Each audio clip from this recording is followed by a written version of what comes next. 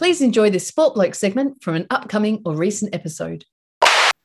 So, Stewie, before we get on to the draft and NBA free agency, I assume you've finished Whistleblower? I did. I finished it about half a day after we recorded last week. Yes. Yeah, it was, look, I mean, maybe not the most mind-blowing ending, but I'm so confused as to how there hasn't been more fallout since this came out. Yeah, it's weird, isn't it?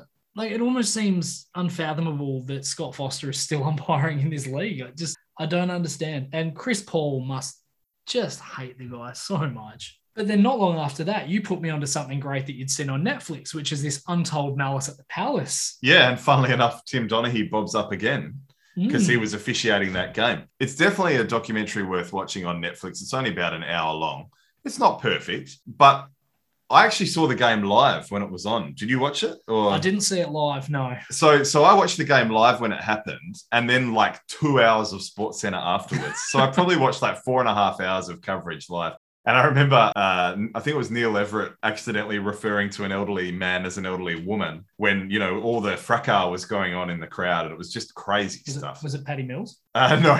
It was an elderly gentleman. But yeah, it's a fascinating viewing. And boy, Ron Artest and Steven Jackson are characters, aren't they? And we already knew that from watching them play, but it's an interesting insight. The thing I forgot was Jermaine O'Neal and how much of an impact it had on his career. Oh, absolutely derailed his career. He went from being one of the best power forwards in the game to spiraling into mediocrity, really. Yeah. 3 seasons gone from this. He went from being a 25-9 guy to 13-7, played for 6 teams in 7 years. Yeah. He never got his ring, which that's what sucks. Artest managed to get his ring by jumping ship. I mean, he might have got traded, was he? But no, he bailed 16 games into the next season. He asked to be traded. That's right. That's right. They talk about it in the doco. That's right. Yeah, and they get really pissed off. Well, they traded him to Sacramento for Peja Stojakovic, who they pretty much got on a rental for half a year. And then look what happens. Artest goes to the Lakers a few seasons later, wins a championship. Steven Jackson had already won his, so it didn't really matter. But yeah, it really ruined Jermaine O'Neal's career. The things I liked about the doco, it contextualized everything prior to the brawl. So about the first 20, 25 minutes, they talk about the teams and the league and everything. And the rivalry. Yeah, so they don't jump straight into it, which is really good, particularly for people that maybe didn't appreciate, or indeed some of those things you forget over the years. The thing I didn't like is that it was very much from Indiana's point of view. Ben Wallace is the only Detroit player interviewed, basically. He doesn't say much at all. And they talk as if it was a foregone conclusion that Indiana would have won the championship. It happened in November. It was the start of the season. A lot can happen over an 82-game season. There's no guarantee they would have even got out of the East. It was a pretty bloody good Spurs team that won the championship that season. Yeah, but you've also got to remember that the Spurs were pushed all the way that year by the Pistons. It was a bloody good Pistons team too, defending champion Pistons team that beat the Lakers team that included Karl Malone and Gary Payton. So it was good teams all around. But you can understand why Indiana were hyped up. They absolutely ran the Pistons off the floor in that game. Oh, yeah, but it's one game in the regular season. No, I understand. I'm not saying like... Oh, look, they were a bloody good team. They could have been a championship team. They could have. But I did think it was a bit heavy-handed. I think the casual fan will watch that and think it was a foregone conclusion they would have won. They wouldn't have necessarily. It is a big what if. Because they were poised to make a deep run. There's no two ways about it. I'm certain they would have beaten the Pistons. Not certain in terms of like absolutely know it, but they had the team to beat them. They had such a deep and such a versatile roster. They were doing it for Reggie. I don't see any reason why they couldn't have. And there's a fair chance they could have beaten that Spurs. They could have, but it wasn't a foregone conclusion. And that's my issue. I mean, nothing is. Yeah. That's the thing. But look, I mean, who's to say an injury wouldn't have happened over the rest of it? I mean, November. That was literally the start of the season. Oh, yeah. I mean, it's the butterfly effect. Yeah. You don't know what is going to happen. I mean, Duncan might have done his ACL. You don't know. So, well, we know he didn't. No, but everything that changes everything. Yeah. Okay, so the things that I found interesting about this was the 2 douchebags from Detroit. So the fans. Firstly, you've got John Green, the guy who threw the beer that hit Artest in the first place. Shitty name for starters. And a shitty bloke, clearly. Oh, yeah. It was definitely the flashpoint that started the whole thing. Saying that his only regret was not tripping Artest over as he went past him. No remorse for the fact that he did it. No remorse for the fact that some other guy got clobbered because of what he did. Yeah. What an absolute dickhead. Yeah. And then you've got this other dickhead, Charlie Haddad, pretending that it was Artest's fault that he got fucked up. Yeah, but he squared up to him. He was asking for it. What was he doing on the floor? Yeah, he should not have been on the floor. Never been. Yeah, So, and then he played the victim too. Yeah, they were both complete twats. Like, yeah, okay, you need to go to a hospital because you got punched in the face by a dude that's way bigger than you. And by the way, you're lucky he didn't connect. Absolutely. Yeah. And he's lucky that Jermaine O'Neal slipped when he did. Yeah, well, that too. O'Neal would have killed him. Yeah. And I know they said that in the documentary. With the running start that O'Neal got. That was a pretty dog act from O'Neal. Oh, probably. But he's defending his guys. Yeah. And that's kind of one of the interesting things about it, though, is if you look at all the suspensions, Ben Wallace got a 6-game suspension for starting the whole thing. Mm. He was the instigator. He was the guy that, after the initial shove on Artest, went after him and went after a few of the other guys. So Artest lying on the score table. Oh, yeah, okay. I remember arguing with people at the time. Like, people were saying, oh, he didn't do anything. He was just lying there. It's like, yeah, but he wasn't lying anywhere. He was lying as the center of attention on the score. It's the sort of thing Rodman would have done. Yeah, he's antagonizing him. But his defense that this was something that his therapist had told him to kind of get away from the moment. Okay. Yeah. Made a poor decision going into the... He picked the wrong spot to calm down. Yeah, he did. Yeah. And isn't it funny, though, that one beer could potentially have changed NBA history massively? Oh, yeah. Not just obviously with the brawl, but also the fact that it could have led to the Pacers winning the championship. Who knows? Reggie might have kept playing. Well, Reggie would have at least 20 seasons. Could have at least been a champion. That too. This is the thing. So it's and obviously then Artest doesn't bail for Sacramento. That team stays together. You could be talking about an Indiana dynasty. That's maybe Artest doesn't nearly kill someone with an elbow many seasons later. Yep. Exactly. I still contend that he didn't get a big enough suspension for that one. No. That elbow was really bad. Yeah. That was against the Thunder, wasn't it? When he played for the Lakers. It was in the playoffs. Yeah, he hit James Harden. Yeah. Terrible. Yeah. Although Harden. I wish James at Harden. the time, though. Yeah. But now, do it. So it has been a little while now, but this is kind of our first chance to talk about the NBA draft. One of my favorite sporting events in the calendar, along with the NCAA tournament. I devoured a lot of pre-draft coverage. I watched the first round. I must admit, I haven't watched all of the second round yet. What'd you think? I mean, it kind of went mostly the way you would expect. A couple of surprises, I guess, early in the first round. Scotty Barnes to Toronto, probably the big surprise. And I think a lot of people are surprised that Josh Giddey rose up to number 6 for the Thunder. A lot of people. But not you. No. I believe if we go back to, God, how many episodes ago? I've been saying since last year, I think there was a clear top 5 and he could go as high as 6. Yeah. So well done, Nath. Pat on the back. Thank you. But like I say, it's one of my favorite sporting events of the year. And that's why I thought he could go high, because guys with things that you can't teach, guys with natural ability, basketball IQ, all those sorts of things. And curly hair. Are really draftable. It makes him really draftable. So, yeah, fantastic. Before we get on to him, though, let's talk about the top 5 quickly. But also, I was so disappointed to see Kendrick Perkins was on the coverage. Why is ESPN rolling him out for everything? He's fucking terrible. He's terrible. He's like a worse version of Shaq. Oh, and you know the other thing? LaFonso Ellis hosts College Game Day. He is also another former player. He played like at least 12, 13 seasons, maybe more. Why wasn't he on the coverage instead of Perkins? Yeah, that was a bit disappointing. Although with that being said, he was a little bit better than I expected, and he was less xenophobic than he tends to be. Well, that's good then. So he actually had some nice words to say about the international players. Whew. Yeah. But yeah, the top 5, all 5 of those players look really good. All the buzz was any of these guys could be a number 1 pick any other year. And always when you watch the draft, if you don't know a lot about the players, often, they do. They all look like amazing players, and they can't all end up being amazing players. I've got a stat on this. So Tom Haberstroh on the Dan Le Batard show said, a funny thing's happened over the last decade.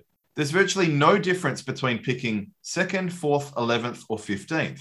The value curve is essentially flat.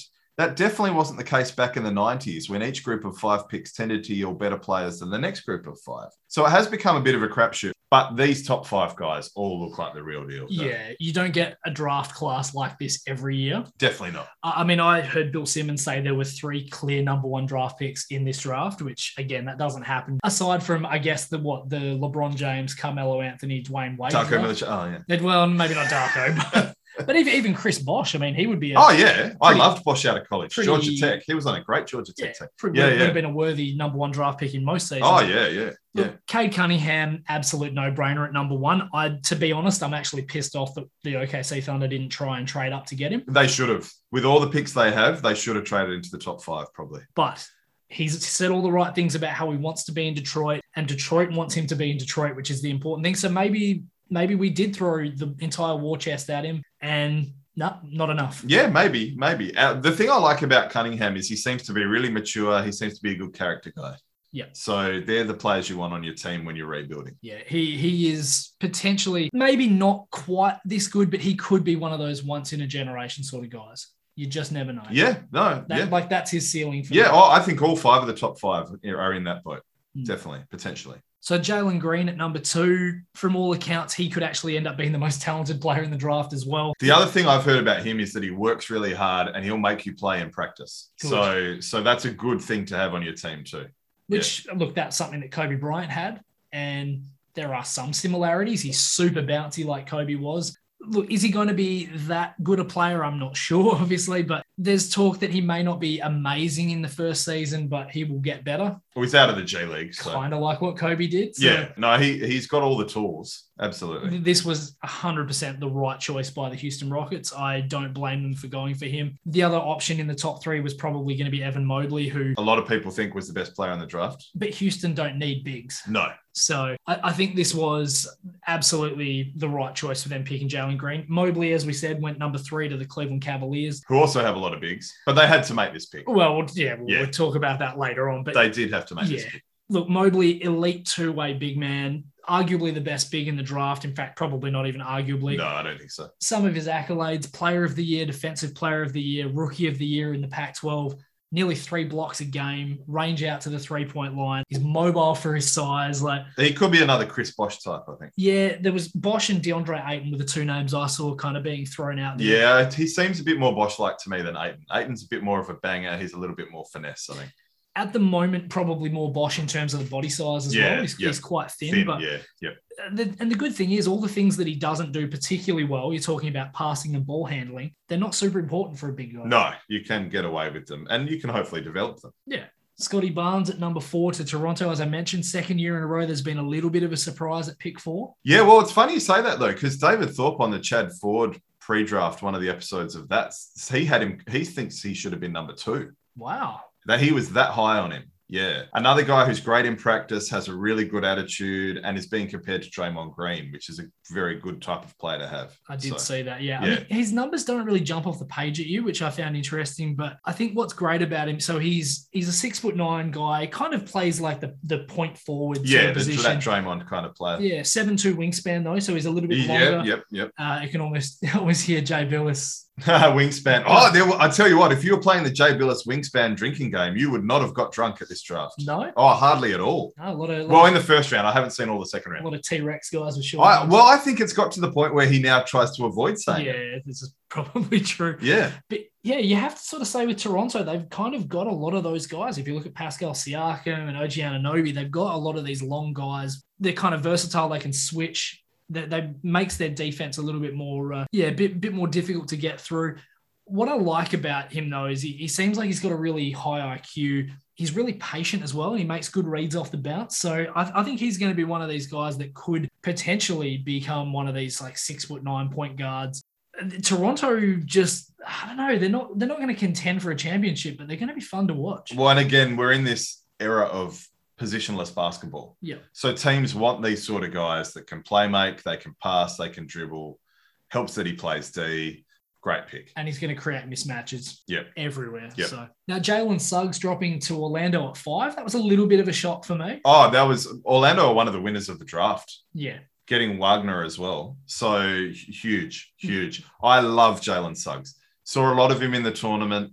I can't unsee that block and then pass that he threw in the semifinal. And of course, that was the game where he hit the big game winner too. But blocked a guy bigger than him, threw the perfect bounce pass. I love this kid. He's phenomenal. I did see one particular play that stood out to me, funnily enough, a block as well. 2-on-1 fast break, 30 seconds left in a tied ball game. he reacts so quickly when the bounce pass is made, turns around and blocks a guy who's probably 3 or 4 inches taller than him trying to throw one down, and then turns around and basically saves the game. So, yeah, I think Orlando absolutely were the winners. Getting Jalen Suggs at 5, that is huge. Yeah. And Wagner as well. Yeah, because he plays D as well. And Wagner is the better of the two brothers. Oh, big time. Yeah, but they've got Mo as well. So yeah. They've got could have the twin Wagners. Yeah, yep. And obviously, we do have to talk about Josh Giddey.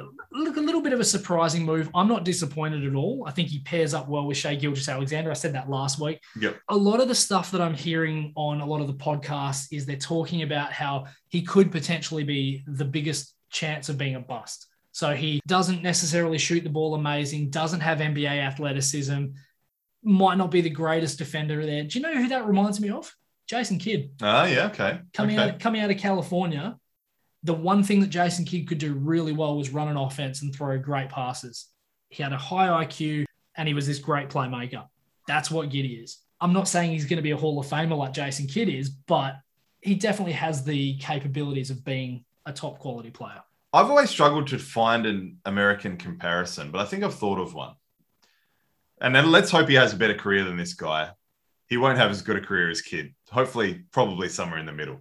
Sean Livingston. Okay. About the same height, pure point guard, playmaker, not super athletic, but not shit. Livingston, before the injuries, was very athletic. In the LA Clippers days, he was bouncy. But... Yeah. So, look, his career averages aren't anything to write home about. But he did have a lengthy career. He played for several, I think like 9 teams, a fair few teams. So he's a bit of a journeyman. But he has some of those skill sets. Hopefully he'll be a better player. I'll admit, I kind of wanted him to land on Golden State because I thought that would be maybe a better, he's not heading into a rebuild. But heading into a rebuild, he'll get plenty of opportunity. And I think he could be a nice pairing with Gilgeous-Alexander. And yeah, I'm a big fan. I've sung his praises many times before. I have all the reason to believe he'll have a very good NBA career. Just one other thing quickly. Giddey was the first player from the Basketball Australia's NBA Global Academy to be drafted. So that's great news for that program, which is hopefully going to keep kicking goals. Yeah, huge moment for the Australian League. So, Nathan, we've spoken about the Thunder. What about the Spurs? Oh, yeah. Josh Primo. I think the Spurs didn't realise that they didn't have to pick a guy that looked like his age was the number of the pick. Have you seen the photo of this guy? He looks 12. He's wearing nappies in the picture that I saw. He looks 12. I initially hated the pick. There were so many guys that I really liked that I wanted them to get instead of his. Şengün, for example, the big man out of Turkey. Trey Mann and Kai Jones, a couple of other guys I had my eye on. I've warmed to the pick a little bit. Clearly the Spurs are going to blow it up. Start from scratch. So I guess get a young guy. If he'd come out next year, he would have been quite a high pick from all accounts. Apparently the Thunder were looking at him, actually, and that spooked the Spurs a little bit, which is partly why I think they picked him. Yeah, we got Trey Mann, though. Yeah, I still think they could have traded down. So, yeah, I have warmed to it a little bit, but, yeah. The Spurs did sign Jock Landale, though, which keeps that Australian connection going in San Antonio, which is really good. Paddy Mills, unfortunately, has left after a wonderful, nearly decade with the team. He's gone to the Brooklyn Nets, and look, quite frankly, I can't blame him for going there. Nah, to get a 2-year, $12 million deal there and have a very good chance at winning a championship, can't blame him. They've re-signed Kevin Durant. They've re-signed Bruce Brown, Blake Griffin as well. They've managed to, I guess, upgrade a little bit. So Mills is probably an upgrade on Landry Shamet for me. Oh, yeah, definitely. And James Johnson's a slightly tougher version of Jeff Green. They didn't have Spencer Dinwiddie all the last season anyway, so his departure probably doesn't hurt him too much. They'd almost have to go in as favourites. If they can stay healthy, yeah, that's the big if. Yeah. If Harden stays healthy and Irving, then, yeah, it's kind of hard to really look at other teams. Maybe a couple other teams might be in with a chance. But, yeah, it's Brooklyn's to lose at this stage. Moving on to the LA Lakers, and the draft's not a big thing. The big thing is their trade for Russell Westbrook, of course. But given that trade, I saw a great tweet from Flea, the bass player from the Red Hot Chili Peppers, born in Australia, by the way. He is a massive Lakers fan. He's always at their games. Yeah, well, I mean, he's lived there for many, many years, and he has an American accent now. I saw them play here a few years ago. If the Lakers would have kept KCP, we'd have a monk, a nun, and a pope. Great tweet from the Flea. That is quality. But no, he was involved in the deal for Russell Westbrook. What do you reckon? This is the thing. Everyone is poo-pooing and bad-mouthing this trade. I don't think it's such a bad trade for the Lakers. And I'll tell you why. Russ is from Long Beach, for starters. So this is like 25 minutes down the road from the Staples Center. He's going to be all in on this because he's a local boy. They were 8-10 last year without LeBron and Anthony Davis, 12-15 with just LeBron. LeBron will need rest next season. Anthony Davis will probably get injured because he's made of glass. Yep. Westbrook will run through a wall for this team and he will keep playing. So he's one of these guys that he's used to playing on teams that don't have a huge amount of talent. So if you're talking about AD and LeBron sitting down, he'll just treat it like he did the OKC team just after Durant left. Just average a triple-double and kind of run them through that. We know he's not a high IQ guy. We get that. Yeah, come playoff time, that's huge. And that's obviously the big if for the decision-making. But playing with LeBron's going to help that, surely. Like, it has to. Well, there's only one ball to go around, though. They both like having the ball in their hand. Yeah, but Westbrook likes assists as well. This is the other thing. So he's going to want to throw it into AD and want to throw lobs to LeBron. Like, yeah. Look, I'm not saying that they're going to win a championship, but I don't think this is as bad as they're making out to be. I mean, who did they lose? They lost Kyle Kuzma, who was shit last year, Montrezl Harrell, who was shit last year, KCP, who was shit last year, and a 2021 first-round pick, which was probably shit last year as well. And Dennis Schroeder because he got greedy. Well, that's a whole other ball. We'll talk about that in a minute. But if you look at who they gave up, like, they really aren't actually losing that much. I think they should have tried to get Bradley Beal. Well, he would have been a much better fit when you're talking about the Wizards. There are options that they could have looked at as well. But also, they nearly made a trade for Buddy Hield, and they could have kept some of the parts that were in the Westbrook trade. And Buddy Hield would have fit that team much better as a three-point shooter. So I think they should have made the Hield deal. I agree with you. I don't think it's as doom and gloom as some people are making out with Russ. But I do think come playoff time, I don't know. All right, but let's look at some of the shooters that they've surrounded these guys with. So Carmelo Anthony, okay, admittedly, he's a screen door on defense. We've spoken about this as many times, but he had a good year shooting the ball for Portland. Kendrick Nunn, he's a shooter. Yep. Malik Monk shot 40% last year from three. Trevor Ariza and Kent Bazemore, they can stand in a corner and knock down threes. So it's a very old team. Absolutely. A lot would have to break right for them, but if it did break right for them, who knows? They could win a championship. They are all in. Yeah. But they've got enough good players, albeit guys in their 30s, to do this. It's just, do I think they're going to win it? No.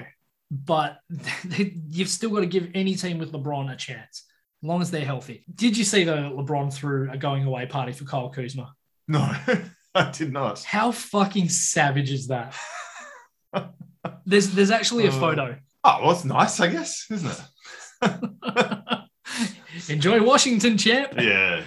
Well, they'll get more opportunity. That's because you can't make a wide open jumper. Yeah, well. So a couple of other teams. I think Miami's probably the other big contender. Yeah, re-signed Jimmy Butler, got Oladipo for nothing. Less than nothing. Yeah. $2.3 million. They got PJ Tucker for $7 million a year. Very useful pickup. From Milwaukee. Yeah, played very well in the finals. They got Markieff Morris on a pretty decent deal as well. Obviously, they get Kyle Lowry across from Toronto. So they've got a bunch of these real grit and grind guys. No, they'll be right up there. Can you imagine adding Bam Adebayo to those four? So Adebayo, Butler, Lowry, Tucker, and Morris. With Robinson shooting threes and Tyler Hero as well. Tyler Hero had a bit of a sophomore slump, but he's young and good. Yeah. You're not getting layups on this team. No, it's a good team. Yeah, it's a very good team. Do you think they push for the top seed? Or is it still Brooklyn and Milwaukee's to lose? Look, Brooklyn, I don't think Brooklyn feel they need the top seed. Kyrie's going to go MIA every now and then, and all sorts of weird shit will happen in Brooklyn probably. So, yeah, they could.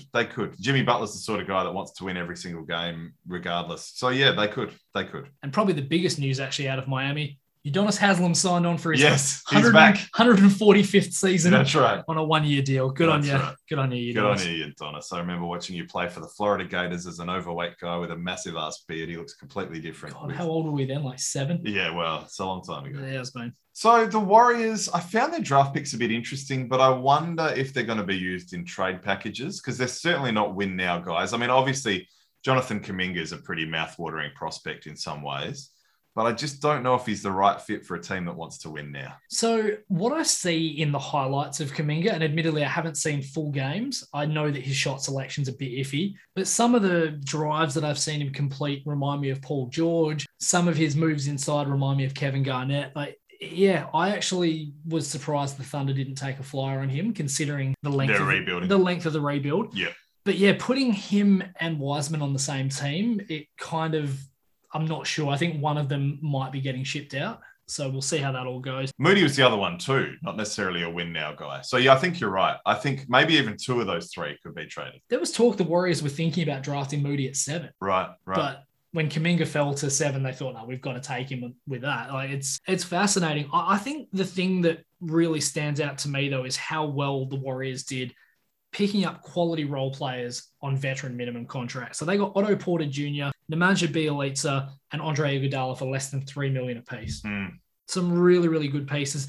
They're still in the Ben Simmons sweepstake as well. So yeah. Ben wants to go there. I can't see how it will happen. By the way, it turns out that Ben was sending the Boomers well wishes and stuff. He was apparently staying in contact with the Boomers, so maybe it wasn't as bad as what the media have portrayed. Of course, it never is. But and by the way, on Kuminga, apparently he's a really bad chemistry guy, a bad locker room presence. So that's the knock on him. But I know he wants to go to Golden State. I can't see it happening. I just can't see it happening. They can't have both Draymond Green and Ben Simmons on the same team. So that Draymond Green and Kevon Looney. Yeah, but Kevon Looney wasn't a max player. You know what I mean? I know. Like unless Draymond's involved in a trade, I can't see Ben Simmons going there. I can't see it. I actually think the Spurs could overspend for him. Apparently, Pop loves Ben Simmons. Well, you may as well. Yeah. But no, look, I think Golden State, if Klay Thompson comes back and is 85% of what he was before the injury, even 80%, you've got to see them pushing for the 6th seed. They're a candidate for a big mid-season trade, I reckon. They could well be. Yeah. And they might dangle one or two of those young guys. They may dangle Klay Thompson. I think they'd want to keep him for a championship tilt. I reckon they'll dangle the young guys, the recent draftees. Depends who they can get. Well, true. So we shall Time will see. tell. We shall see. The other Spur leaving, of course, was DeMar DeRozan. He's gone to the Chicago Bulls. Apparently, he was wanting to play for a championship. That certainly won't be happening in Chicago. But they're building okay things. They got Avery Bradley and Alex Caruso and Lonzo Ball. Yeah. They're all good pieces, but they're not going to win a championship with those pieces. Oh, I thought you said a play-in game. Sorry. Yeah, look, it's an interesting one. Still no word on Lauri Markkanen, Denzel Valentine, or Ryan Arcidiacono. I mean, what do you think about the DeRozan trade? So the Spurs get Thaddeus Young, Al-Farouq Aminu, and 2 second-rounders. Obviously, that's a salary dump. Absolutely a salary dump. So you're happy with that? Yeah. It is what it is. This is the modern NBA. Fair enough. We got nothing for LaMarcus Aldridge. So, yeah. Fair enough. I mean, Thaddeus Young might be a sort of guy that a veteran team might try and trade for. We might be able to get another pick out of him. It is what it is. It was time to move on. I really enjoyed watching DeMar play. He's a consummate professional. I actually built a lot of respect for him. I already liked him when he came to the team, but I liked him more having seen him in Spurs colours. But it was time for him. It was time to move on the veteran. Rudy Gay gone as well, of course. Time to rebuild. Blow it up. Does this put the Bulls ahead of any of the top 6 teams? Absolutely not. No? Okay. No, cool. I don't think so. So they're pushing top 8, basically, if they're healthy. So you spoke about Bill Simmons previously. He actually floated a really interesting one of Zach LaVine for Ben Simmons. Yeah, I don't think that's a good trade for the Bulls. Yeah, it's an interesting one. Yeah. Oh, look, you've got to explore every one of them. I don't think I'd make that trade. Given their recent pickups, though, he might fit. Yeah, I don't know. I think Zach LaVine's going to have an all-star season. He probably will have a very good season. He probably will. Now, you alluded to this in previous recordings, Shuey. The Knicks. Some weird shit going on there. $20 million a year for Evan Fournier. Yeah. He had that one good Olympics game, but yeah, that's a lot of money. It's a lot of money. A lot of money. 3 years, $43 million for Derrick Rose. It's a lot of money. It is. He played well. He's a Tibbs guy. I don't hate that as much, but yeah, he's over the hill. The two that I really hate, though, 3 years, $32 million for Nerlens Noel. Yeah. And 3 years, $30 million for Alec Burks. Yeah. You could get them on less than half of that, I reckon. Yeah. I don't know what the fuck the Knicks are doing. Yeah, it's interesting. I think you and I could pick up $8 to $10 million a year. Kemba Walker saved their offseason a little bit because they spent a lot of money on guys that probably don't move the needle ahead of them. They've probably locked themselves into mediocrity. Well, they're going to be miles over the luxury cap. And yeah, you're right. Are they going to be as good as this year? I don't know. Probably not. I think if anything, they go back. They could. It's very possible they could. So, yeah, they're probably the biggest head scratcher out of them. Well, there's a few other head scratcher sort of ones. Now, admittedly, I know the Spurs had to give money to someone, but $14 million a year for Doug McDermott? Yeah. Oh, look, I think you hit the nail on the head. You've got to spend the money on someone. Why not get a good veteran guy that shoots the three? Surely there's better guys you can throw that money at. Well, this is the thing, though. Free agency moves so quickly. There weren't better guys. Free agency, it's almost done in 2 days, and all the good players went to good teams. The Spurs are not a good team now. So right, I'll throw out 3 more head scratches then. 3 years, $38 million for Kelly Olynyk in Detroit. Yeah, I guess it's the big man money. That's all I can think of. All right, well, this one's not a big man. 3 year, $31 million contract for Taylor Horton-Tucker. Some people have said he could be a max guy one day. He's shown glimmers. He has shown glimmers, but that's a lot of money. He could be Vernon Maxwell. That's as close to a max guy. I loved Mighty Max. Yeah, but he's not a max guy. No, yeah. The one. This is probably the biggest one for me though. 5 years, $100 million for Jarrett Allen in Cleveland, and then they go out and draft Evan Mobley. You're not going to be able Well, to they drafted Mobley first. The draft happened before free agency. Oh, of course. So that's what makes it even weirder. That's even worse. Yeah. So good job, Cleveland. Well yeah, done. that is a bit odd. Again, though, he might be a trade piece. I mean, he's young. He is a very good big man. He might be a trade piece. So the funny thing, Dennis Schroeder did get a deal in the end. It wasn't quite the massive deal that he knocked back from the Lakers, but he's gone to their arch rival, the Celtics, on a 1-year deal. Yeah, why take 4 years and $84 million when you can get 5.9 for one? Was it 84? I thought it was even more than that at one point. That was pretty hideous. It doesn't look good. And then you look at Victor Oladipo and probably feels slightly better about himself. So he's actually turned down a 2-year, $45 million extension with Houston in February. And he also turned down an $80 million extension with Indiana prior to all of this. So a 1-year veterans minimum for Miami this year, it's not great. No. Ouch. And then just quickly to finish all this off, couple of crazy things happening in the summer league. So Isaiah Thomas playing in the Seattle Pro-Am called the Crossover. Have you seen that? Because of Jamal Crawford? Yes, yeah. Really? I don't know how much D is being played in these things. You still got to They're score not the the official points. summer league. You've still got to score the points. Yeah. So he's dropped 81. Yeah. Really cool shout out to Kobe Bryant there. He's trying to make the Lakers roster as well. Yeah, right. He did actually tweet out on the 7th of August, miss my guy Kobe Bryant. And then, I saw that on my Twitter feed. Yeah. And then he drops 81, which is Kobe's biggest scoring game. So he did that well. Peyton Pritchard then one-upped him by scoring 92 in a Portland Pro-Am game, which is pretty cool. Staking his claim for the backup 2-guard spot with the Celtics. Yeah, again though, Pro-Am. I wonder how many pros and how many Ams. He was hitting a lot of half-court shots in that game though. He was shooting them from way downtown. That's just ridiculous. Speaking of Portland though, some really cool stuff out of the Summer League with the Portland Trail Blazers. Kenneth Faried and Michael Beasley both getting a run for the Portland Trail Blazers, who haven't played since 2019. Jordan Crawford, who hasn't played since 2018, got a run with the Blazers as well. Tariq Black got a run with Denver. Brandon Knight got a run for the Nets. Yeah. He's still only 29. Yeah, right. Seems like he should be 35. Yeah, okay, wow. And Kiefer Sykes having a pretty good run for Indiana. Kiefer Sykes, Southeast Melbourne Phoenix zone. Yeah, maybe for not much longer. No. Well, John Mooney with the Bucks as well. Yeah, that's true. My thoughts on preseason and stuff are pretty well documented. You love it. I have caught a little bit of the Summer League just by chance on ESPN. I'll tell you who I really like the look of, and he really fell in the draft. Sharif Cooper, Atlanta. I think he could fit quite nicely with Trae Young. I think he fell to like 48 or something. So yeah, he looks the goods in early Summer League too. Thanks for listening to this Sport Blokes segment. Why not listen to the full episode and check out their Twitter @SportBlokes?